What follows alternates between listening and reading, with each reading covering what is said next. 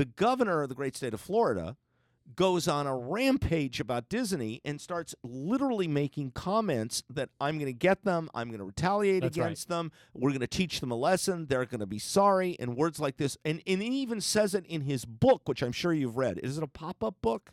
I'm still getting through it. Okay. I'm still getting through it. It's a Did great you buy read, the though. audio version? It's a great read. He's a great man.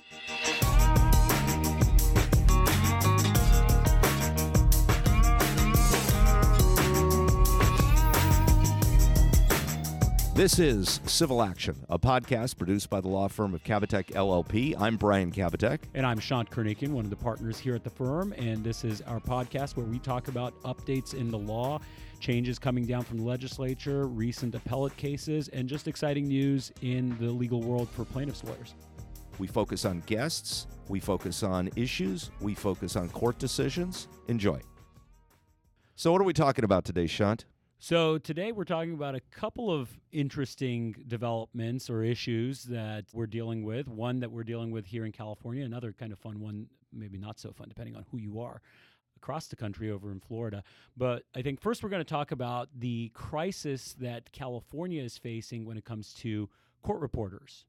Yeah, this one is starting to drive me crazy because it's not just an issue involving the hiring of private court reporters to take depositions, but it's the use of court reporters inside the courtrooms.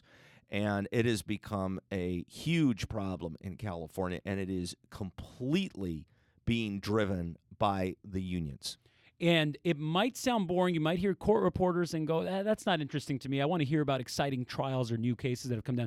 No, but we'll tell you why this is so important to every practitioner in civil practice. Well, I mean, not just civil, across the it's not just it's not just relevant. So set the stage here. What's going on? What's going on here is it's not just civil lawyers. This is court reporters are an integral part of the court system, right? And people don't realize this. Most lawyers don't realize the other services that the courts provide, such as child custody, family law, domestic violence, issues like that are incredibly important. And what's happened is the shortage of court reporters is the product of the fact that the court reporting test is incredibly difficult to pass, right? So you've got to be able to take down 160 words a minute, which is about how fast I speak, in order to be a licensed court reporter in California. So what that problem has led to is people can't pass the exam. You want to hear an interesting statistic? Not really, but go ahead. I'm I'm going to share it anyways. anyway. Yeah. There are only 9 certified shorthand court reporter programs in all of California. In 2021, only 175 people took the licensing exam. And you want to guess how many passed?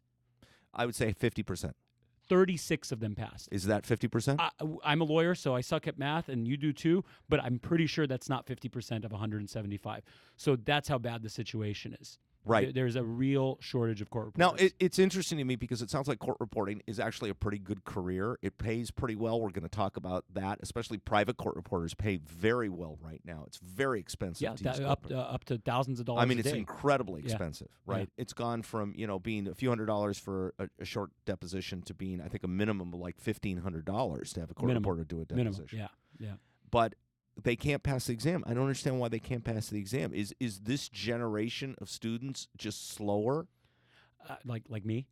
No, but all kidding aside, I don't know. And I don't know enough to say whether it's a problem with not enough applicants or it's because it's a skill set that's getting lost in earlier stages of education. Well, Sean, if you went to law school and you knew that only 20% or 25% or whatever percentage that is going to pass the exam, would you go to law school? No, probably not. Yeah, you're right. I mean, that's a valid point. So either the standards might have to come down slightly to adjust, or I don't know, they have to incentivize the compensation, make it more exciting for people. But one of the things that makes it a great job or career is that people can work a lot out of their home. They can make their own hours. Depositions now are remote. Yeah. And even if you're a court reporter in the courthouse, when you are asked to prepare a transcript, oftentimes they're allowed to sell that, right? They're compensated for selling the transcripts. It's not just the service of actual recording of the proceeding, but selling it too. You sell copies of it. You make money that way. But even pre-COVID, it was still a pretty flexible job. You still had the opportunity to take or reject jobs that come up, they often work through agencies, and the agency tells them you want this or not. They were truly independent contractors in that regard. And post-COVID, now that a lot of proceedings are happening remotely, both court and private proceedings like depositions, it's even more flexible. So there is a problem there. If anyone out there knows why, I'd love to hear about why. Well, I think it's there's because such it's a easier to shortage. become a barista. Maybe. Maybe. I mean, it's tough to pass the exam, but once Yeah, you've yeah, got the yeah, skill, it's a good skill. And also today, once the court reporter actually takes it down on their machine, Yeah. and it automatically transcribes itself. It used to be that they had to, long ago in the dark ages, they had to read the code and then turn that into a transcript, and they would dictate the transcript. This is probably before your time. Yeah. But they would actually sit there and they'd look at the code on their tape, and they'd read it into a dictation machine, and then somebody would transcribe it and turn it into a. So it's actually kind of gotten easier. It's what gotten I'm hearing, easier in in the sense that they can basically push a button and the transcript will come out, and then they just sit there and correct it. They'll look at their notes and they'll correct the actual transcript. So Okay, so there's a shortage. Big deal, right? you're might think not big deal. so interested in what used to happen, right? No, I'm not. I don't. That was a long time ago. That was like 5-7 decades ago. Are you talking about the 50s or the 40s? Well, a little bit later than that. A little but bit that's later. Okay. Yeah, but no, all kidding aside. Okay, so what does the shortage do? Brian's absolutely right. Putting aside the civil cases where, hopefully some of our listeners practice in, this really impacts the other areas of the law where people's rights, constitutional fundamental rights are at stake. Right. And so it also protects judges because judges don't have transcripts, and somebody then reports them to the Commission on Judicial Performance. There's no transcript to actually let the judge know, for the judge to be able to say, no, that's not what happened in the hearing. And this happens a lot in family law because 70% of litigants in family law are unrepresented. They're improper. And you know what happens in family law? There's a winner and a loser, and the losers sometimes are pissed off. Yeah. And they go and they file a complaint with the Commission on Judicial Performance, and then there's no record. So it's also to protect the judges. It's to protect the system. Or it's also to protect the parties. What if a bad decision was made? What if there's a blatant misrepresentation made by the other side that caused the loser to lose? There is an appellate procedure there in place to review these types of things. And without a record, you can't avail yourself to the And it benefits of drives that. the Court of Appeal justices crazy when there's no record because they don't have anything other than the minute order and then what people said happened. So huge problem, huge crisis. So at this, and we're going to talk more about this crisis and how it came to be, but at this moment, any listener who's listening to this is probably thinking the same thing, which is, so why don't they just audio record it? Right. With my iPhone here, I could pretty easily, I'm not saying it should be done with an iPhone, but, you never know. I can transcribe things. I can dictate with my iPhone. I can send a message to Brian without having to actually sit there and use my thumbs to type it out. And but then I have to open it up. You have to open it up and read it, and you don't like hearing from me. I get that. Yeah, no, but let's not say Brian. Let's say, someone that wants to hear from me. Who's that? Yeah, that's right. Okay. There aren't too many. But technology's gotten pretty good at voice to text. Seriously. Yeah, this is really good. This is seriously crazy. Yeah. Because we're recording a podcast right now, and we're able to look at people and do video chats with people. And I think you were telling me the story the other day about how your father years ago said to you, someday people will be able to talk to each other, through a video camera. Maybe it wasn't you. No, it was somebody else told me that. He said he grew up in the 70s, and his father said someday people looking at a video camera and they'll have chats with each other. Which was kind of not believable. I could give you an example. I used to think it was crazy when iPods first came out. You had to connect it to your computer to move the music from the computer to the iPod. And we used to say things like, imagine you could do this without wires. This is before Wi-Fi existed. Do you think that'll happen someday? And I'm not that old. I'm not like Brian. I'm relatively young. No, but all kidding aside, in my lifetime, I've seen things that are seemingly impossible happen. So why can't it be recorded? Right. What's the issue? So that's a proposed solution. That's a great idea. What's the issue there, Brian? The union. What do you mean? The union that unionized the court reporters inside the courthouse won't allow it. They will simply not allow the electronic recording because it's in the statute. So the statute exists. I was going to say that, yeah. A statute exists. There are exemptions already in the statute for, I think, for certain misdemeanors and certain types of preliminary hearings. Maybe limited civil cases or something. Limited civil cases, exactly. But for family law, for domestic violence issues, there has to be a court reporter in the courtroom. In person. You cannot have electronic recording. You can't have it. And I'm sorry, it's insane to me. I don't understand this. This makes no sense. So all that's necessary is to amend the statute to allow for it in the other types of cases. Yeah, and look, right? if there were 100,000 court reporters in California and 50,000 of them were in the soup line waiting for their welfare check because they couldn't get a job, it might make sense. Yeah. But it's exactly the opposite. There are right now in LA Superior Court 100 vacancies of court reporters that they can't fill, and the state has put up more money. That's what I was going to say. There's a budget for it. There's more money literally to bonus for them, signing bonuses to give them more money, opportunities for them to make more money, and they can't fill the job because there aren't enough court reporters. Plus, private court reporters can work from home and do their hearings remotely, their depositions remotely from home. So, well, don't you think this is going to backfire on the union? If they keep digging their heels in on this, eventually people are going to get frustrated. I don't know if the union cares about this issue backfiring on them. I mean, they're so big in California. They're so big that the union looks at this and says, why do we care? We don't care. We're just simply not going to allow. Is it just the corporate union, or are they aligned with like a bigger, much more powerful they're union? part of much bigger, powerful unions. Absolutely. Their employees of the courts are mostly unionized, and this is where this issue is coming from. But to me, it makes no sense because you can make an electronic recording.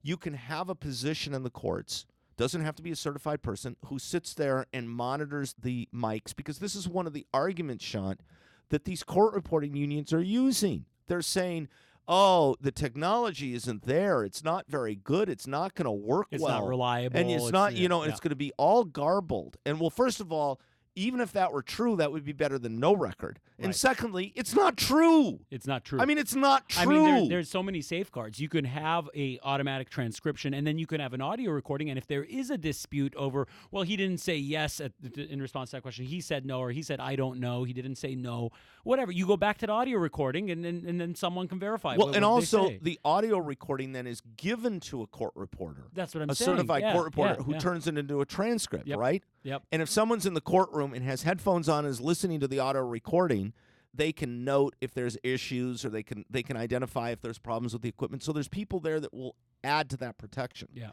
And the fact is that other states, it is audio recording. I mean, honestly, this is like sitting there in 1930 going, these talking movies are never going to take off. Did you think that? Back in the 30s? Sure. No, I've even heard that prior to my time, I've been practicing for like 10 years now, but prior to that, almost every courtroom provided its own court reporter. Right. That's absolutely right. That even blows me away. How do we go from that, where you don't have to worry, you don't have to panic, I have a hearing tomorrow, I got to find a court reporter, I have a trial, who can do a trial? The courtroom just had it there, provided it. Court reporters were in every single courtroom in California. Yeah. How do we get from there to now? Well, we can't. You can't even hire the one. proverbial camel's nose got into the tent during the financial crisis in about 2010, when there wasn't the money for court reporters. The court funding for it. So the court reporters got pulled from the civil cases. And, of course, this is an important issue, which is we're now creating a justice system which is two-tiered, despite the fact that unions and other people out there sit around and say, we don't want a two-tier justice system. We have a two-tier justice system, and it works like this. Rich people bring in court reporters. Well-heeled civil trial lawyers bring in court reporters for their $1 million cases, right? And this is one of my pet peeves in the world, which is it is too expensive to take to trial a $100,000 or $200,000 dispute. And one of the reasons is you have to have a court reporter there, which can cost, $5,000, $7,000 a day without even a transcript. Just to have them sitting there in the courtroom can cost a ton of money. Yeah. So, huge problem. So even if you're like a well-heeled civil trial lawyer, the smaller cases become, it's a losing proposition at that point. If you're going to be $10,000, $20,000, $15,000 of your costs are going to go towards paying a court reporter, I don't know who's going to be willing to take on a contingency case that's worth $50,000 to trial. So, yeah, I think it affects the litigants, it affects the lawyers. Conversation for another day, but the fact that litigation costs in this country have been driven up by a number of issues, including the fact that well-heeled lawyers are reluctant to institute new rules to make it less expensive. But a topic for another day, another discussion. Today, there's a statute pending, right? A statute or a bill? A bill. Thank you. Thank you so much. It's a bill first before I could teach you more about procedure. I could watch, what is that, Schoolhouse Rock? Schoolhouse Rock, yeah. We're going to do an episode on that. SB 662. SB 662 would allow for electronic recording. It would allow for provisional licenses for court reporters. It would make it easier, more accessible.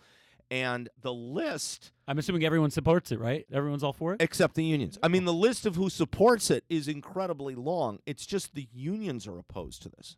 How do you think this is all going to shake out? I don't know. It's a very good question because of the power of the unions. I think that the bill has serious problems.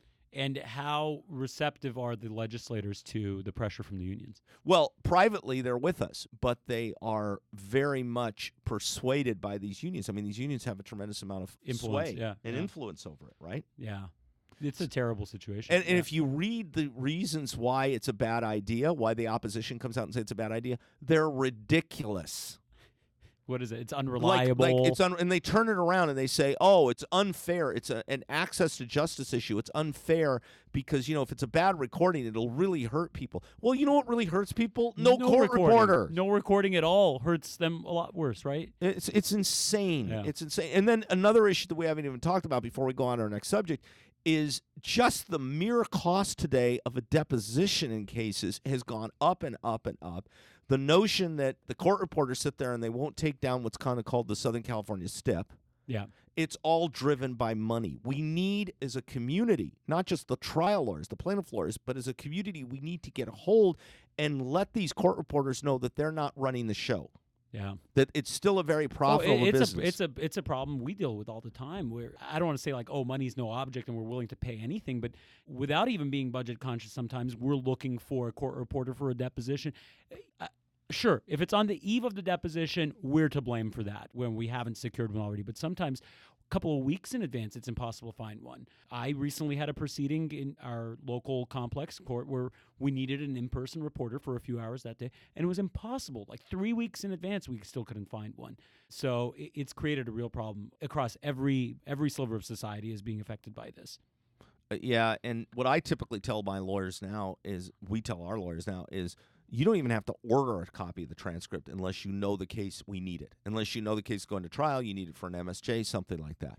Yeah. Don't even order a copy. Yeah. Anyway, it frustrates me beyond frustration. I know, and I know it's not as hot of a topic as like homelessness or fentanyl or something like that. But if you're a litigator, if you work with or represent people that are ever going to be involved in the justice system, and many people are in some capacity, we're not just talking criminals or civil litigants. This is an important issue. So you got to look into this. Talk to your legislator about it. Talk to organizations that you're involved with about this issue. Major issue. Not a funding issue, Yeah. folks. Not a funding issue. It's the exact opposite of a funding issue. So what else were we going to talk about? Well, let's talk. I thought we'd spend a little time today talking about this very interesting lawsuit that Disney brought against the governor of the state of Florida. So just for the record, to be clear, I'm no fan of the governor of the state of Florida. Really? He seems like a nice guy. Probably. He seems like a really nice guy. Ron Probably. DeSantis? Sure. Yeah. Yeah. So putting politics aside, let's talk about the core issue in this lawsuit, which I've read it. Yeah, you got to have some background, though, about how this happened. So I'll try to set the stage, and you could correct me, which we'll probably do anyway. You could criticize my context here. So Disney is the largest employer in the state of Florida. And the happiest place on earth. The Disney World is the happiest, or is that Disneyland? Yeah, they're both the happiest They're place all on really earth. happy places, sure. Yeah. No, but Disney is the largest employer in the state of Florida. Do you subscribe to Disney's streaming service? I do. Don't they make something crazy like $750 million a month on their because of people? You do too, right? Yeah, of course. Because you watch like the Star Wars stuff. You watch like Mandalorian. Yes, who doesn't watch Mandalorian? I haven't seen all the Star Wars movies. How is that If possible? any of my friends are listening, they're going to make fun of me. I don't have that many friends, and they make fun of me anyway. But yeah, I really haven't. I got to go back and watch all of them. But yeah, they make that money off of people like us. They're a huge company, and they have a largest, small theme park in the state of Florida, I a understand. small theme park. Yeah, no, they operate on an area that's like I think larger than like 40 or 50 square miles outside of Orlando. And something to keep in mind about them, they generally try to stay politically neutral so as not to piss off their shareholders, customers, and everyone. They don't get involved in politics, but last year, and they've been having this little fight with Ron DeSantis now for over a year, when Ron DeSantis and the Florida state legislature proposed and passed a bill that basically bans the discussion or even mention in schools of gender identity and sexual orientation. To be fair, it's in early age Yeah. grades in schools in Florida. They have a strict prohibition about certain topics about, LGBT issues, right? Yeah, that are and prevented. Disney's former CEO, I think, found it kind of offensive and came out against it.